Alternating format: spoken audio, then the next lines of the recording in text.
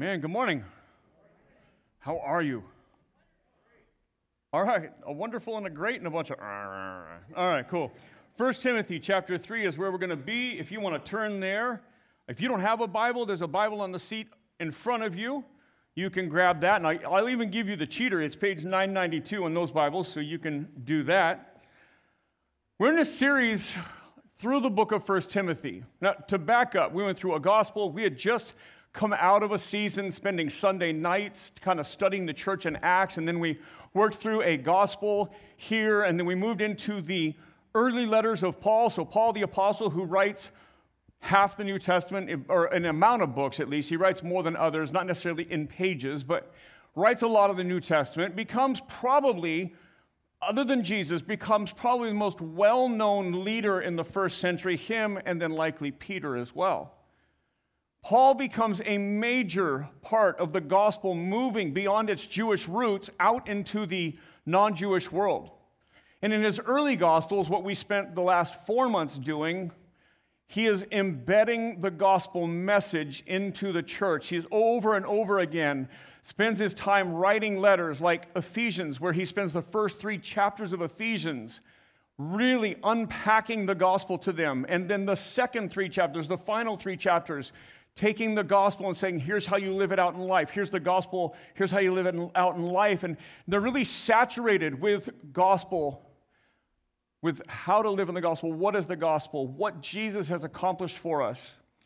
As he moves to his middle writings, he's dealing with struggles that are unique to those churches, things like the church in Thessalonica that's being persecuted. His later letters are written to 2 men, 2 books written to Timothy, one to Titus. One, Titus, is in Crete. Timothy, both letters are written to him while he is in Ephesus, pastoring these churches. And he writes to them something specific. We're going to see some passages out of both of those books today. But he writes to them about putting the church in order. He moves from making sure that we establish the gospel well into those communities to shifting to making sure we establish the local church well. And you need to hear this, that the local church is the plan. There's no other plan. The local church is the plan. That local church community, the bodies, the church, like Generations Church, are the plan to get the gospel to the next generation. Jesus embedded in the gospel in his disciples whom he sent out, being sent out, making them apostles. That's what that means. And he made sure that they would establish churches. And so this is what he's talking about. So the gospel message, simply, that God created you and loves you, designed you. There is a way you were made to be. And a summary of that is you were made to be a worshiper of God. That doesn't just mean like when we sing songs, but that your lives will bring glory to God, that you were created for that. You weren't created for your career. You weren't created for your family. You weren't created for football. You weren't created, sorry, Casey. You weren't created for all those things, right? You were made to be a worshiper of God. When we choose anything else and put anything else in that place where only God should be, we make it an idol. And as Calvin famously said 500 years ago, our hearts are like factories for idols. They just churn out things that we give our heart to all the time. And that's what we call sin. When we do something other than what God has called us to, then we sin. When we choose our own way, we are choosing to not go God's way. And because of that, humanity has inherited sin and then joins in the sin. It's not like we got here and all of a sudden did it right? That we inherit guilt and then we add to the guilt of the world. And because of that, we could never earn our way or be good enough or be holy enough to please God. And so God came to us. God became flesh. Jesus came to earth. God became human. And that he lived the life that you and I are called to live, always giving glory and worship to God. That he did that in ways and always, and we don't. And so then he went and traded his life on the cross. That he would give his life, that God, the creator of all things, would somehow die on a cross. The very Son of God, hanging between heaven and earth, our mediator between sinful humanity and a holy God. And so Jesus gives his life to forgive our sin, is laid in a grave to prove his death, and then 3 days later resurrects from the grave, giving us new life. And unfortunately, the modern day gospel stops with forgiveness.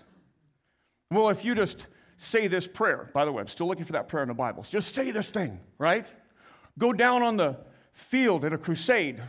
You just do this, then you can go to heaven. And we miss everything between forgiveness and heaven. And I'm not saying that there isn't forgiveness, we just said that.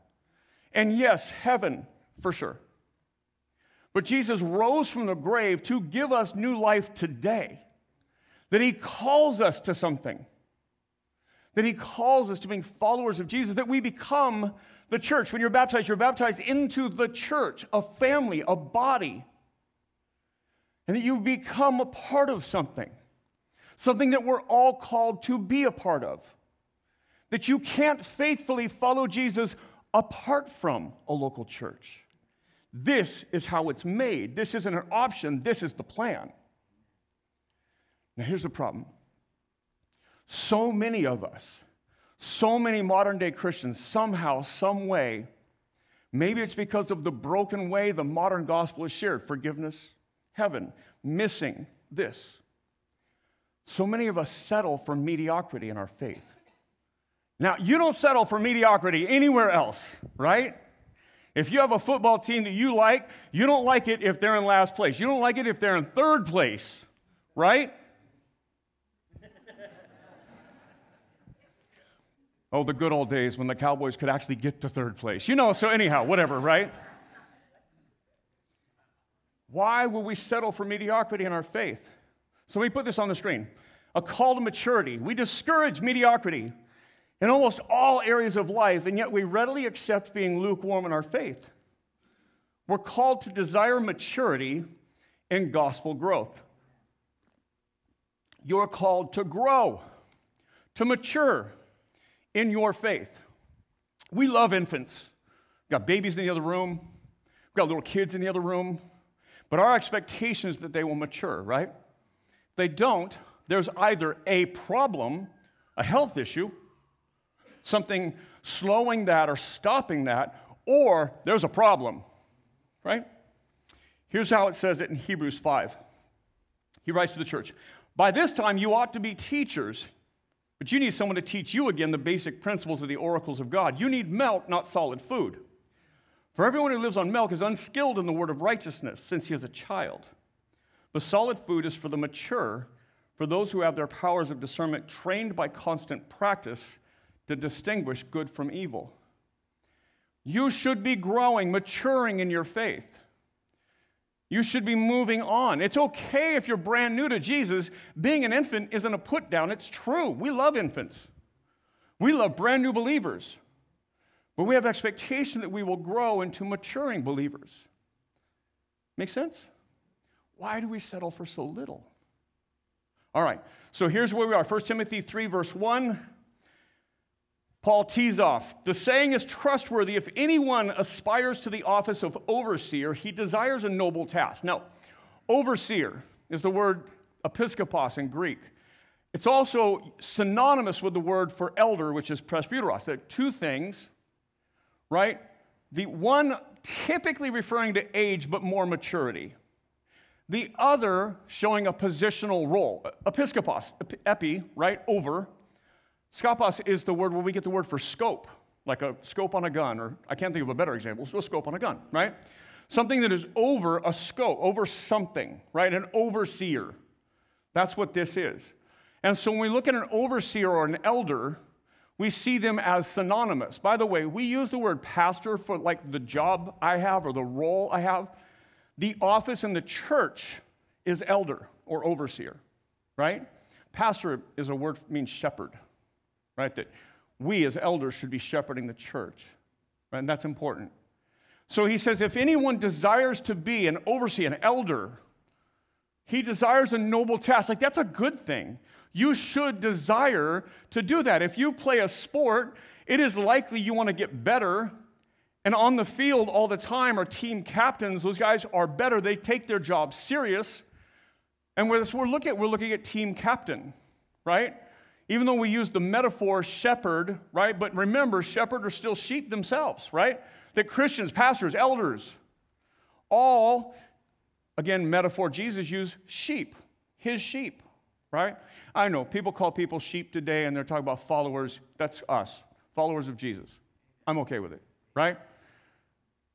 Shepherds, elders, overseers, those are mature sheep who work alongside the great shepherd, Jesus, to lead the church.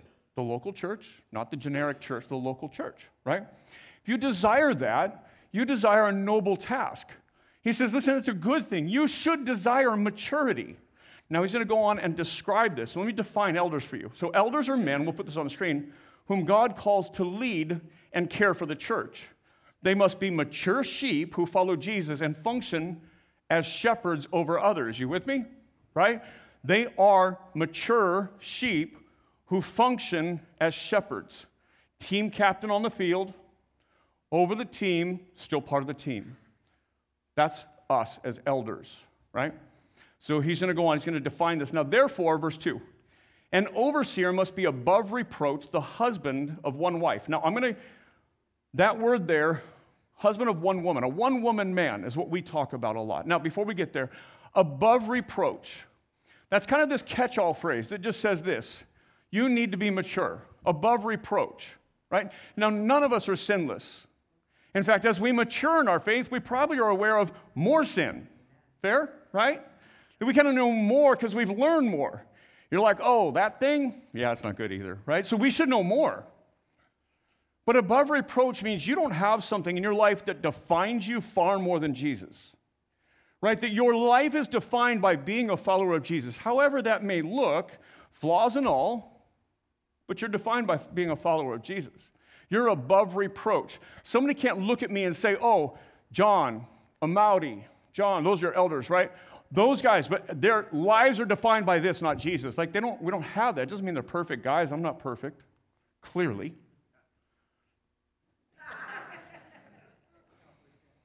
Anyhow, so, but we should be those kind of guys that are not, you can't charge with doing these grievous things that are so far away from Jesus, you can't see Jesus in us, right? Above reproach. And then it begins to define this. I'm going to use this phrase, one woman man, right? The word here for wife is used 11 times in this book, and it's not defined, it's not translated as wife most of the times, it's translated as woman. We're going to talk about that in a few passages, in a few verses later, right? It doesn't change the meaning. I'm a one-wife man or a one-woman man. It's not talking about polygamy. It's not talking about, or it's not limited to polygamy. It's not limited to divorce. It's talking about being focused and committed to one woman, right? I'm committed to one woman and have been. She is my childhood sweetheart, right? Like we dated in high school. There was this 10-year hiatus where I was an idiot, but then we got back together, right? We made it happen. She's put up with me then for 25 more years, right? But on one-woman man, right? That she is it. There's not a close second, right? There's no runners-up. It's Lisa, right? I think if you know me, you know that. One-woman man. Now, I'm going to use that rather than just one wife because there's a consistency to the translation of this word. Since we've been using, we're going to nerd out, gynekos is the word, that's where we get our word gynecologist from, right? A gynecologist is a doctor to women and girls dealing with diseases that only affect women and girls, right? Not pregnancy, that's obstetrics. I can't talk, but that, right? To women, not just wives, but to women. That's where we get that word for that doctor. And that's what we're talking about, one woman man. That also means your spouse comes above your daughters, right? One woman man. You never have a kid go, yeah, my parents just loved each other too much, right? We got lots of other stories. That's not one of them, right? All right, second half of verse 2. Same person, this above reproach, one woman man must be sober-minded, self-controlled, respectable, hospitable, and able to teach. So there is this kind of list of traits. It's not a comprehensive list. We've talked about this before. When he has a list of sins, it's not all the sins. It's not even the worst sins. It's sins that are present. He's speaking to this community and saying, listen, these things need to be there. Here's what it needs to look like. And he gives these list of traits that kind of reflect Jesus to others, that show a level of gospel maturity in these men. So he says a disciplined life, or he says, sober-minded, self-controlled. I would say you must live a disciplined life, right? That your life isn't marked by addiction or irrationality, but you are disciplined. You control your life. Your life doesn't control you. Hospitable, this one's great. More ministry, more discipleship, more gospel relationship happens. Let me say that better. You pass on more about Jesus to other people by spending time with them than you do like this or in a small group. Hospitable isn't just inviting people into your house, it's inviting people into your lives. Right? I can teach more about being a husband if you just spend time with me than I can in a message, right? Or in a series, or in years of preaching. Like, you'll learn more as we just kind of hang out. Get a chance. We have a conference coming up, and I think we leave in a week, right? And one of the things I'm looking for is Alex and we're staying in separate rooms so I can tolerate Alex and love him still at the end of this whole thing. But I'm looking forward to the time together. Oh, you're in the room. Sorry. But I got to invite Joe too. I remember our last time we'd hang out. And more ministry is done. We'll say ministry is more caught than taught, right? It's more contagious as you get around that. Hospitable, willing to bring people into your life. Now, able to teach. This one is unique to elders only. So the men that God has called, who rise this level of maturity, who we see this calling, and who desire this noble task of helping being, sheep/shepherds in the church, they must be able to teach. Doesn't say preach, different word, teach, right? You must be able to teach life, gospel, scripture to others, right? I should reorder that. Scripture, gospel, life to others. You must be able to pass that on. When you're shepherding someone, they ask you, hey, so I've never been baptized. Is that important? You should be able to answer that, right? That's what it looks like to be an elder, able to teach. Most, I think all, of our elders lead community groups, right? They teach on a regular basis. 2 out of 4 of us preach, right? My core job is that. But we share that. All our elders come up here and pray for churches, pray for our community.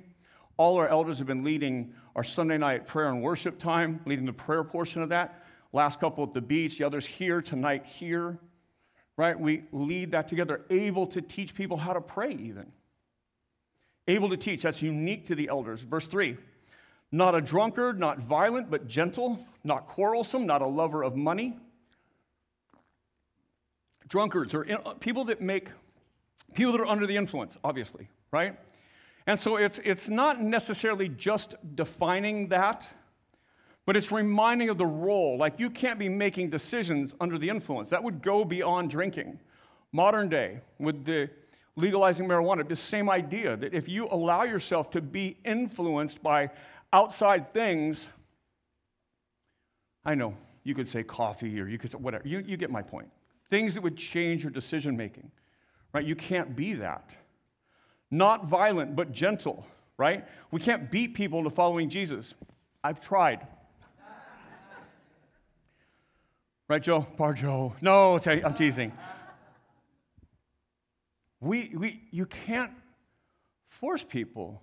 I use these 2 as examples, not because it's true, because I love them. I love spending time with these guys, right? You can't force people. You can't beat people. You can't heavy-handed people into relationship quickly. And I say this because one of the 2 people are here. In all my time in ministry, right, I've done a lot of counseling, we close the door, we get after it in the office. And there was this one time, about 6 years ago, we're trying not to make eye contact. So there's one moment about 6 years ago, and after the door shut, I legitimately yelled for the next hour. I had to walk outside my office at the end and apologize to the rest of my staff. We were in the old offices in Los Al. I can say that today because both people are still in the church. They both know I love them, right? And they might tell you that they were spiritually hard of hearing and I elevated the level of volume for them. But if my ministry was defined like that, we'd have issues. I'm not sold that was the right way that night. We can laugh and joke about it today because we're all still here, right? But you've got to be not violent but gentle in your speech, not just your hands. Your heart needs to be gentle and not violent, right? Not quarrelsome. I want you to think social media right now. That's the way we see quarrelsome, right? Do you argue with people online for absolutely what I would say no reason? Most people would say for no reason. You're gaining no ground, right? Do you like to argue? Do you like to post provocative things that just start trouble? That's quarrelsome. A lot of people talking to each other right now. That must have touched a nerve. We're not a lover of money, all right? You can't be a lover of money. You can't make money your goal, right? I know we all got to eat, but you can't be a lover of money, someone who values money that much. In fact, Paul will go on in 3 chapters to make the famous quote, the love of money is the root of all kinds of evil, right? It's not money. Money is a neutral thing, right? My Jeep, a Harley, money, it's a neutral thing. You can idolize it, or it can just be how I get to work, right? How you enjoy your Saturdays or whatever it is, right? Money is that. It's neutral. But loving money is idolatry. You can't have that, Paul says. Verse 4, he must manage his own household well, with all dignity, keeping his children submissive. For if someone does not know how to manage his own household, how will he care for God's church? Love this. I want you to hear this. Love of wife, right? And how he manages his home, his children. Here's what I'll tell you right now. If a guy has a wife who is not a follower of Jesus, has kids who do not follow Jesus, he has no business being in church leadership. Either he's brand new to Jesus and he has no business in church leadership, or he's been around for a while and he's lost the primary role that he has of being a shepherd in his own home to his wife and to his kids. Now, we don't have a lot of that necessarily because a lot of dudes are being led by their wives and their kids. We have the other problem. But an elder is one whose wife is well loved, well prioritized, and a follower of Jesus. And his kids are followers of Jesus and are submitted to the parents, right? If a guy doesn't raise his kids well, would you want him being your youth leader at church? No, why? You don't want him over your kids. He doesn't even manage his own kids. If he doesn't love his wife enough to prioritize her knowing Jesus, do you want him doing your marriage counseling? No. That man has no business in ministry. So I'm going to put this on the screen. This is important. The reflection of a man's faith is his family. Men need to lovingly lead their wives and kids. This is all men. All men. Elders especially. Men need to lovingly lead their wives and kids to Jesus before presuming to lead others. If the home is not right, a man has no business in ministry. No home is perfect. No perfect kids, no perfect wives, no perfect husbands. But the marker of that home is a loved wife who follows Jesus, loved children who follow Jesus and obey their parents. If a man can do that, and we can see that, and I can say this for sure about the 3 men that are my elders here, right? I can say they love their wives and they have raised good kids. All of them have raised good kids. I know we're still raising Abby. We love you. Okay, so I get it, right? But the 3 adult kids, all stellar. Abby, amazing, right? They're two. I can see that in them. And it makes me want to put them over other families. I know they can walk alongside a marriage, walk alongside child raising. I know that because they've shown that. And they've prioritized it in their own homes. Credit to their wives as well, not just them, for sure. Verse 6, he must not be a recent convert, or he may become puffed up with conceit, fall into the condemnation of the devil. Shouldn't be a rookie Christian. Makes sense, right? The idea here is we tend to see this in relationship to how long. But the important part is how mature are they? Now, if they're super mature, even though they've only been a Christian for a short amount of time, still wait, right? Paul also says, be slow to lay hands on people, right? Be slow. Be cautious. Hard to unring the bell if you've laid hands on people already, if you will, right? Sorry for the mix of metaphors. But verse 7, moreover, he must be thought well of by outsiders, so that he may not fall into disgrace, into a snare of the devil. Reputation matters, right? That doesn't mean like if people don't like you because, you're sober and don't go to a bar, or, you're a Christian and you don't indulge in things daily. It doesn't mean if they hold that against you, but you're known as something that represents Jesus well, you should have a good reputation, right? You shouldn't be the obnoxious Christian that condemns everybody either. You should have a good reputation, right? Your reputation in your workplace or in your activities, the things you do outside, your home, your church, all of that, you should have a good reputation. Again, I would say this, look to social media. How do people present themselves on social media is a huge clue into what's inside their hearts. So verse 8, deacons likewise. So here's what we're going to do. Now he shifts to deacons, okay? So elders, we said, are the spiritual leaders. They're mature sheep who help shepherd alongside and under Jesus, right? Shepherd the local church. Now deacons, we'll put this on the screen. Deacons are the servant leaders in the church, caring for people and managing the church ministries and facilities, freeing up the elders to be shepherds. By the way, behind the scenes, things that you wouldn't necessarily know if you just show up on Sundays and don't know maybe some of the elders are deacons, these are the things that we are really, really investing in right now. What do our elders do? What do our deacons do? What do they not do, right? How are they different? Where does this fit versus this? And how does the staff serve both of them? And what do we do here, right?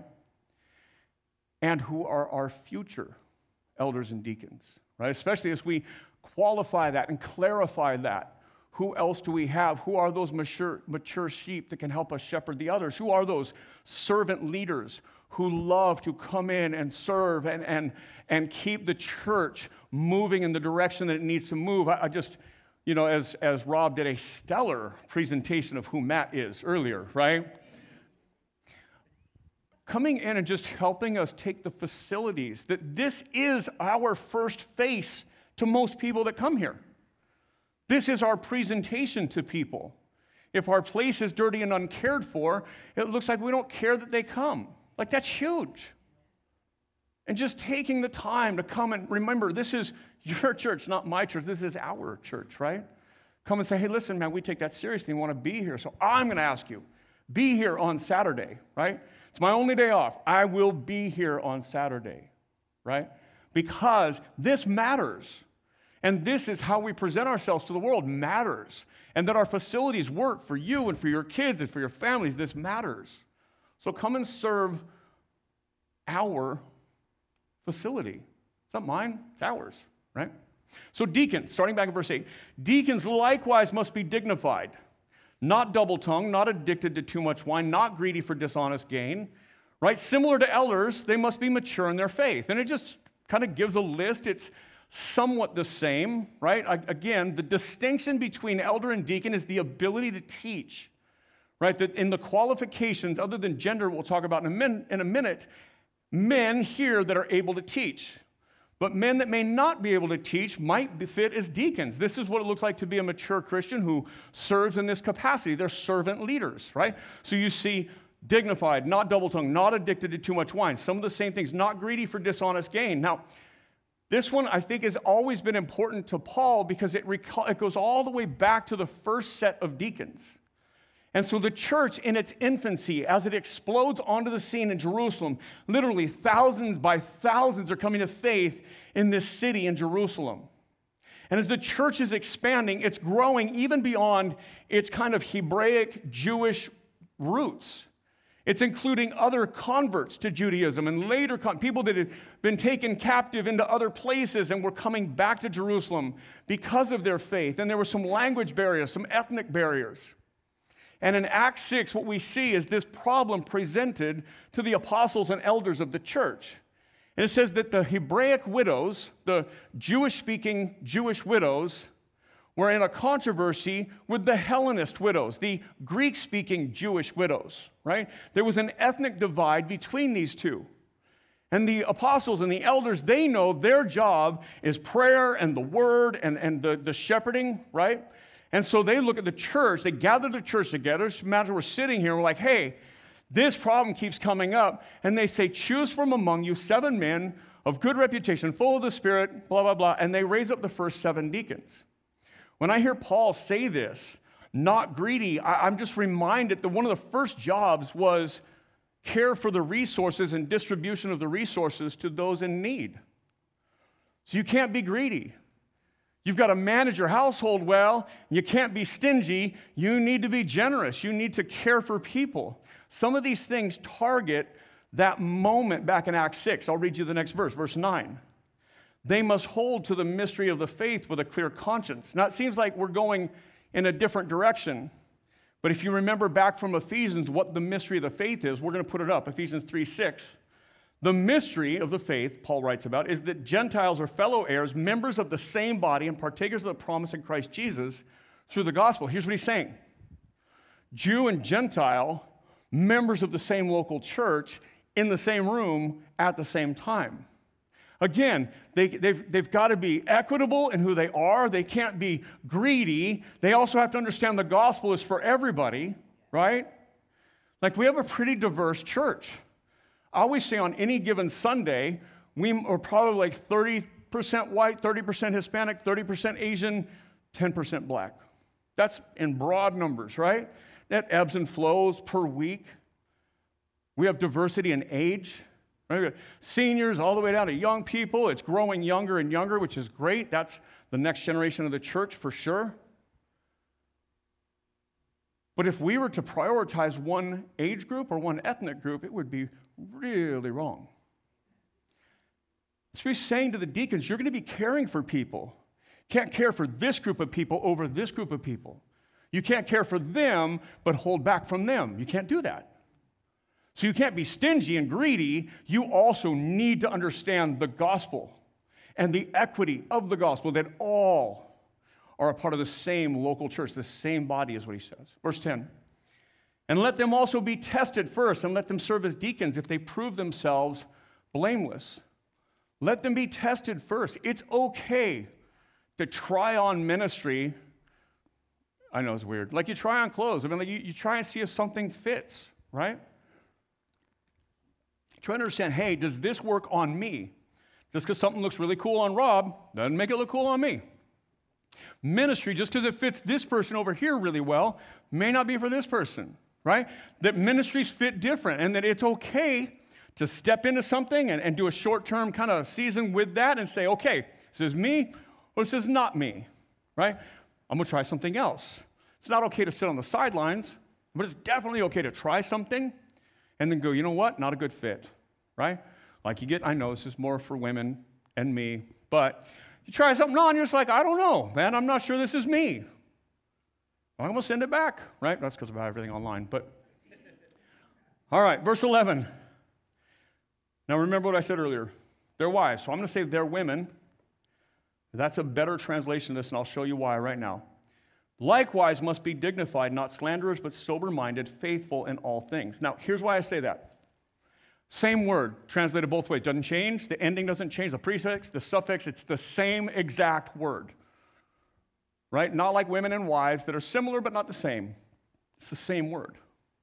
Now, it's used 11 or 12 times, I forget, in 1 Timothy alone. But this phrase is used 4 times. I'm going to just read it to you. Remember last week, we're in 1 Timothy 2. Likewise, also, women should be. Right? When it's talking about men should do this, and then women, likewise, women should do this. That's chapter 2, verse 9. In verse 2 today, an overseer must be. That's verse 2. Verse 8, deacons likewise must be. Now 11, women likewise must be. It is consistent with what he's saying, and here's what he's doing. He's saying that deacons are for both men and women. And this would be, if you just saw it like this would be hard to take all at once. You're like, okay, are you sure? Positive. We also know that Phoebe is a deacon. We know that. She's a female deacon in Rome that Paul, she's a female deacon he sends to Rome. Now here's the complexity. Let's put Romans 16 up. I commend you our sister Phoebe, a servant. That servant is the word deacon. We just said servant leader is our definition. Same word, diakonos, right? Diakonoi in that. That she is our, and the word is used for deacon, right? That you may welcome her in a way worthy of the saints. She's a trusted leader that Paul sends with the message, the letter to the church in Rome, right? He opens that up. Now remember, this chapter doesn't stand in isolation. This chapter stands right after last week's chapter. If you were here last week, we went all the way back to creation and talked about how God has called men uniquely to lead in two places. We've said them both today. One, the church, two, the home. I don't care about your workplace. I don't care who's the captain of your softball team. I don't care. Elders are men who lead in the church because first and foremost, they have proven themselves by leading in the home. That they shepherd their family in a way that glorifies Jesus. And that role, and remember last week we read that verse, that the head of every man is Christ, the head of Christ is God, and the head of every woman is a man, right? Like he says this, it's just in the home and elders in the church. You see, deacons are servant leaders. They don't have that role of teaching that Paul said, hey, I don't allow this in the last chapter. There he was talking about preaching, but he says, I don't allow this. The role of deacon, yes, is a leader, and women that we have female deacons, and they are gifted. And they're amazing. We have women that are not deacons, that are super gifted, right? They do all kinds of things. Because of Scripture, we reserve one role in the church to men, and that's elders. As God clarifies, or as Paul clarifies to the church here, what that means. And within that is embedded in the idea that they are shepherds in their own home, right?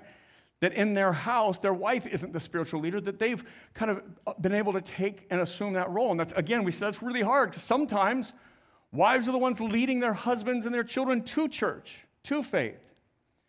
But that men would take that challenge and rise to the challenge of being spiritual leaders in our home. In 20 years of pastoral ministry, that one thing has transformed more churches than anything else. Calling men to quit sitting on the sidelines doing nothing and step up to be leaders in their home and in the church. Nothing, beyond the gospel, nothing else has been more transforming in the church. And nothing else is fought against harder in our culture than that, right? That this is so important that Paul limits it in elders and then opens it up in deacons and expands to, hey, this is what deacons should look like, and the assumption there is typically men and the women. Then he goes back. Verse 12, let deacons each be the husband of one wife, managing their children in their own households as well. Now here's how we play that out. We prefer, not limited to, but we prefer married couples here. It fits this passage no matter how you translate that verse, whether you translate it wife or woman, right? Doesn't matter. They're women, they're wife, however you do it. But it fits our culture too. If I've got Reggie and Marcia and I've got this person who is in need, I've got this woman who's in need or this man that's in need, I can call a couple and they can respond. And that guards us from that guy showing up to a woman in need who may make an accusation. Or from a woman showing up to a guy who's in need who may do something wrong and hurt her. We have married couples who show up, and currently that's what we have. And we like that. It just sits in here really well in a way that husbands and wives can serve together. We don't limit it to that. We haven't always had that. We've had female deacons, we've had male deacons, those who were either their spouses weren't or they were single. But we love having married couples serve in this capacity together. Verse 13, for those who serve well as deacons gain a good standing for themselves and also great confidence in the faith that is in Christ Jesus. So we've had this description of, or this explanation of the qualifying marks of what it looks like to be an elder, and these qualifying pieces of what it looks like to be a deacon. And really what we've seen is they just present to us mature Christians, right? I mean, there's nothing really beyond that. The only real exception would be the ability to teach. And not everybody has that. Not every man has that, not every woman has it. Just there's a gift set then not everybody has, and that's okay. You can grow into that. Maybe you're calling, maybe not. That's the one thing that is listed that is different, even really, than the elders and the deacons. Apart from gender, all the qualifications basically are the same. But yet it's put there, and it says, listen, if you desire to be an elder, you desire a noble task, a noble thing to do. This is a good thing. And then it says here, when it talks about deacons, it says, listen, that those who serve well as deacons gain a good standing for themselves and also great confidence in the faith that is in Christ Jesus.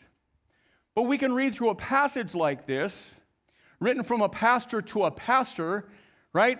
Telling Timothy, the pastor in Ephesus, hey, this is how you organize the church so that the church is good and orderly and effective and healthy. This is what you do, because that's Paul's goal, is that Timothy would get the church in Ephesus together, that they would reproduce and plant other churches, and that they would continue to disciple the people in Ephesus.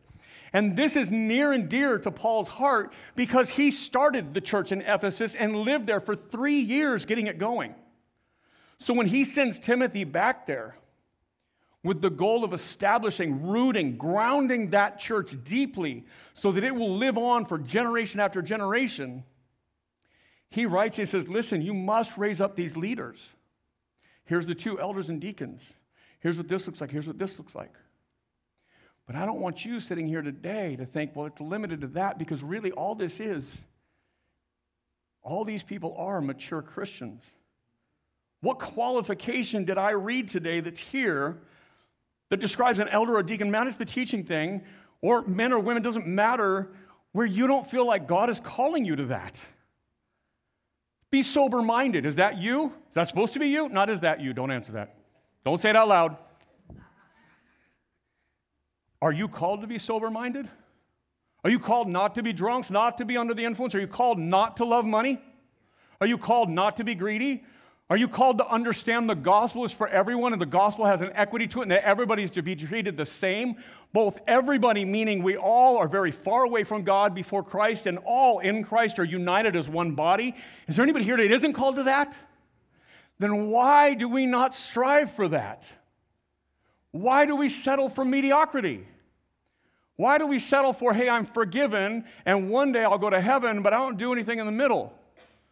And if that's you, I'm going to ask you, if you're living in this place, I'm not sold that you understood the gospel back here that'll get you there.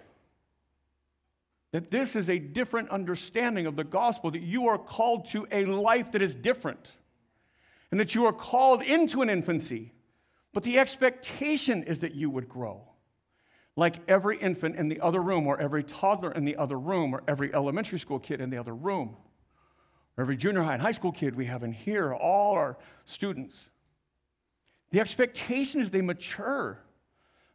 It doesn't just count that they get good grades. We're not trying to teach them to math, right? We're trying to teach them to grow up and be adults and mature them. And mature them in their faith. So Paul, speaking about this, as he writes to the other pastor in his later letters, Titus, he says this, and we'll put all these on the screen. Titus 2, verse 2. Older men are to be sober-minded, dignified, self-controlled, sound in faith and love and steadfastness. Sound familiar? Sounds like the qualifications of elders and deacons. But it's just men. And older doesn't mean chronologically, it means more mature. Mature men, because if somebody comes to faith and they're 80, then they're immature in their faith. Maybe they're mature in life, but they're infants in Jesus. This is about spiritual maturity more than it is about age. Age can be a factor, but it's more about maturity. Same with sober-minded, dignified, self-control, all the same things we just read about.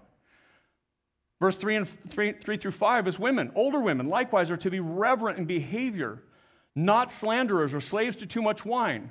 They are to teach what is good. Notice women are called to teach others what is good. Pass that on. Let me say this. If you're more mature, whether this means you're older in the room or you've been walking with Jesus for a long time or both, and you are not involved in the lives of the other people in this church, you are not doing what Jesus called you to do. That the mature in the room should be mixing with the immature in the room. Right? That the older in faith should be mixing with the younger in faith. That they should be discipling them. You don't retire from Jesus.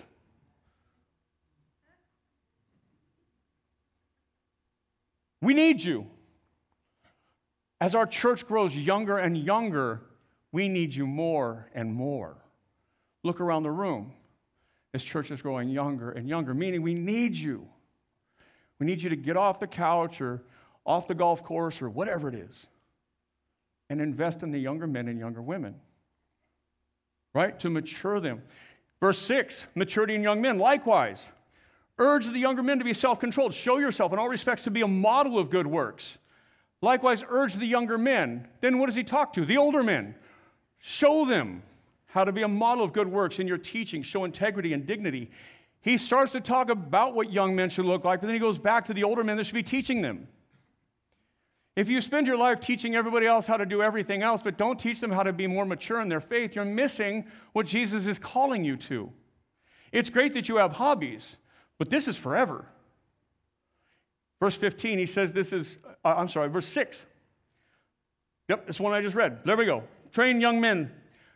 Revelation 3. I want to give you this as a challenge today, and we'll close with a note. Jesus says this to the church. I know your works. You're neither hot nor cold. Would that you were either cold or hot. So because you are lukewarm and neither hot nor cold, I will spit you out of my mouth. Who's Jesus talking to? The church in Laodicea. The church. He's talking to the church. Not random people across the street. He's talking to the church. He says, you're neither hot nor cold. You're lukewarm. He says, that's just nasty. You make me want to vomit. That's what he says. I don't want Jesus ever to look at me and go, I just want to spit you out. That's what he says. If you're on the fence, you're neither hot nor cold. Yeah, I'm a Christian, but he says, you make me want to puke. Take that in for a minute. Not me. Jesus says it. We're going to see that in a bit as he speaks to 7 churches. We're going to start that book, Revelation, in 4 weeks, whatever it is. We're going to see what Jesus says to the churches. You want a heartbreaking one? Ephesus is about dead. The church Paul started, Timothy went and pastored. He wrote letters to, 3 of them, is about dead. Elders and deacons, we're going to put this on the screen. Apart from being able to teach, the requirements for church leadership are the expectations on every believer. Why don't we live like this? Why don't we live like we're being called to something?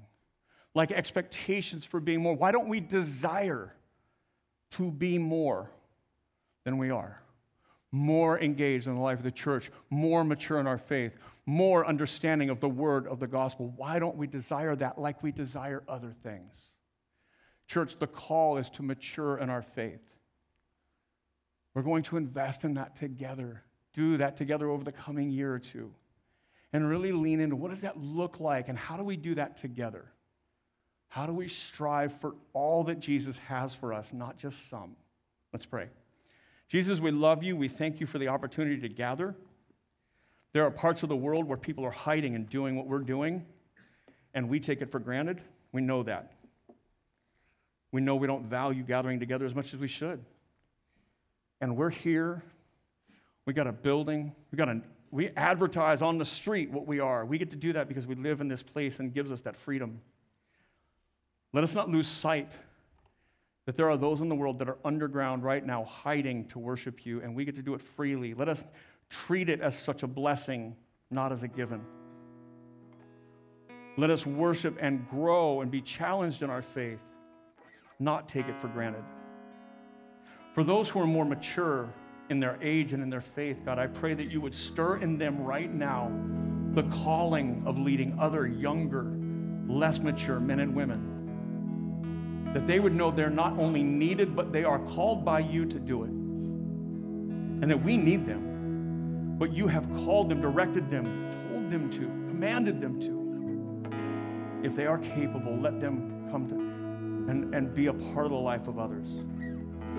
For those that are younger in their faith, less mature in their faith, let them desire more. Let them find older, more mature men and women to come alongside them to help raise them up, to teach them. Let us never forget that age and maturity are not the same thing.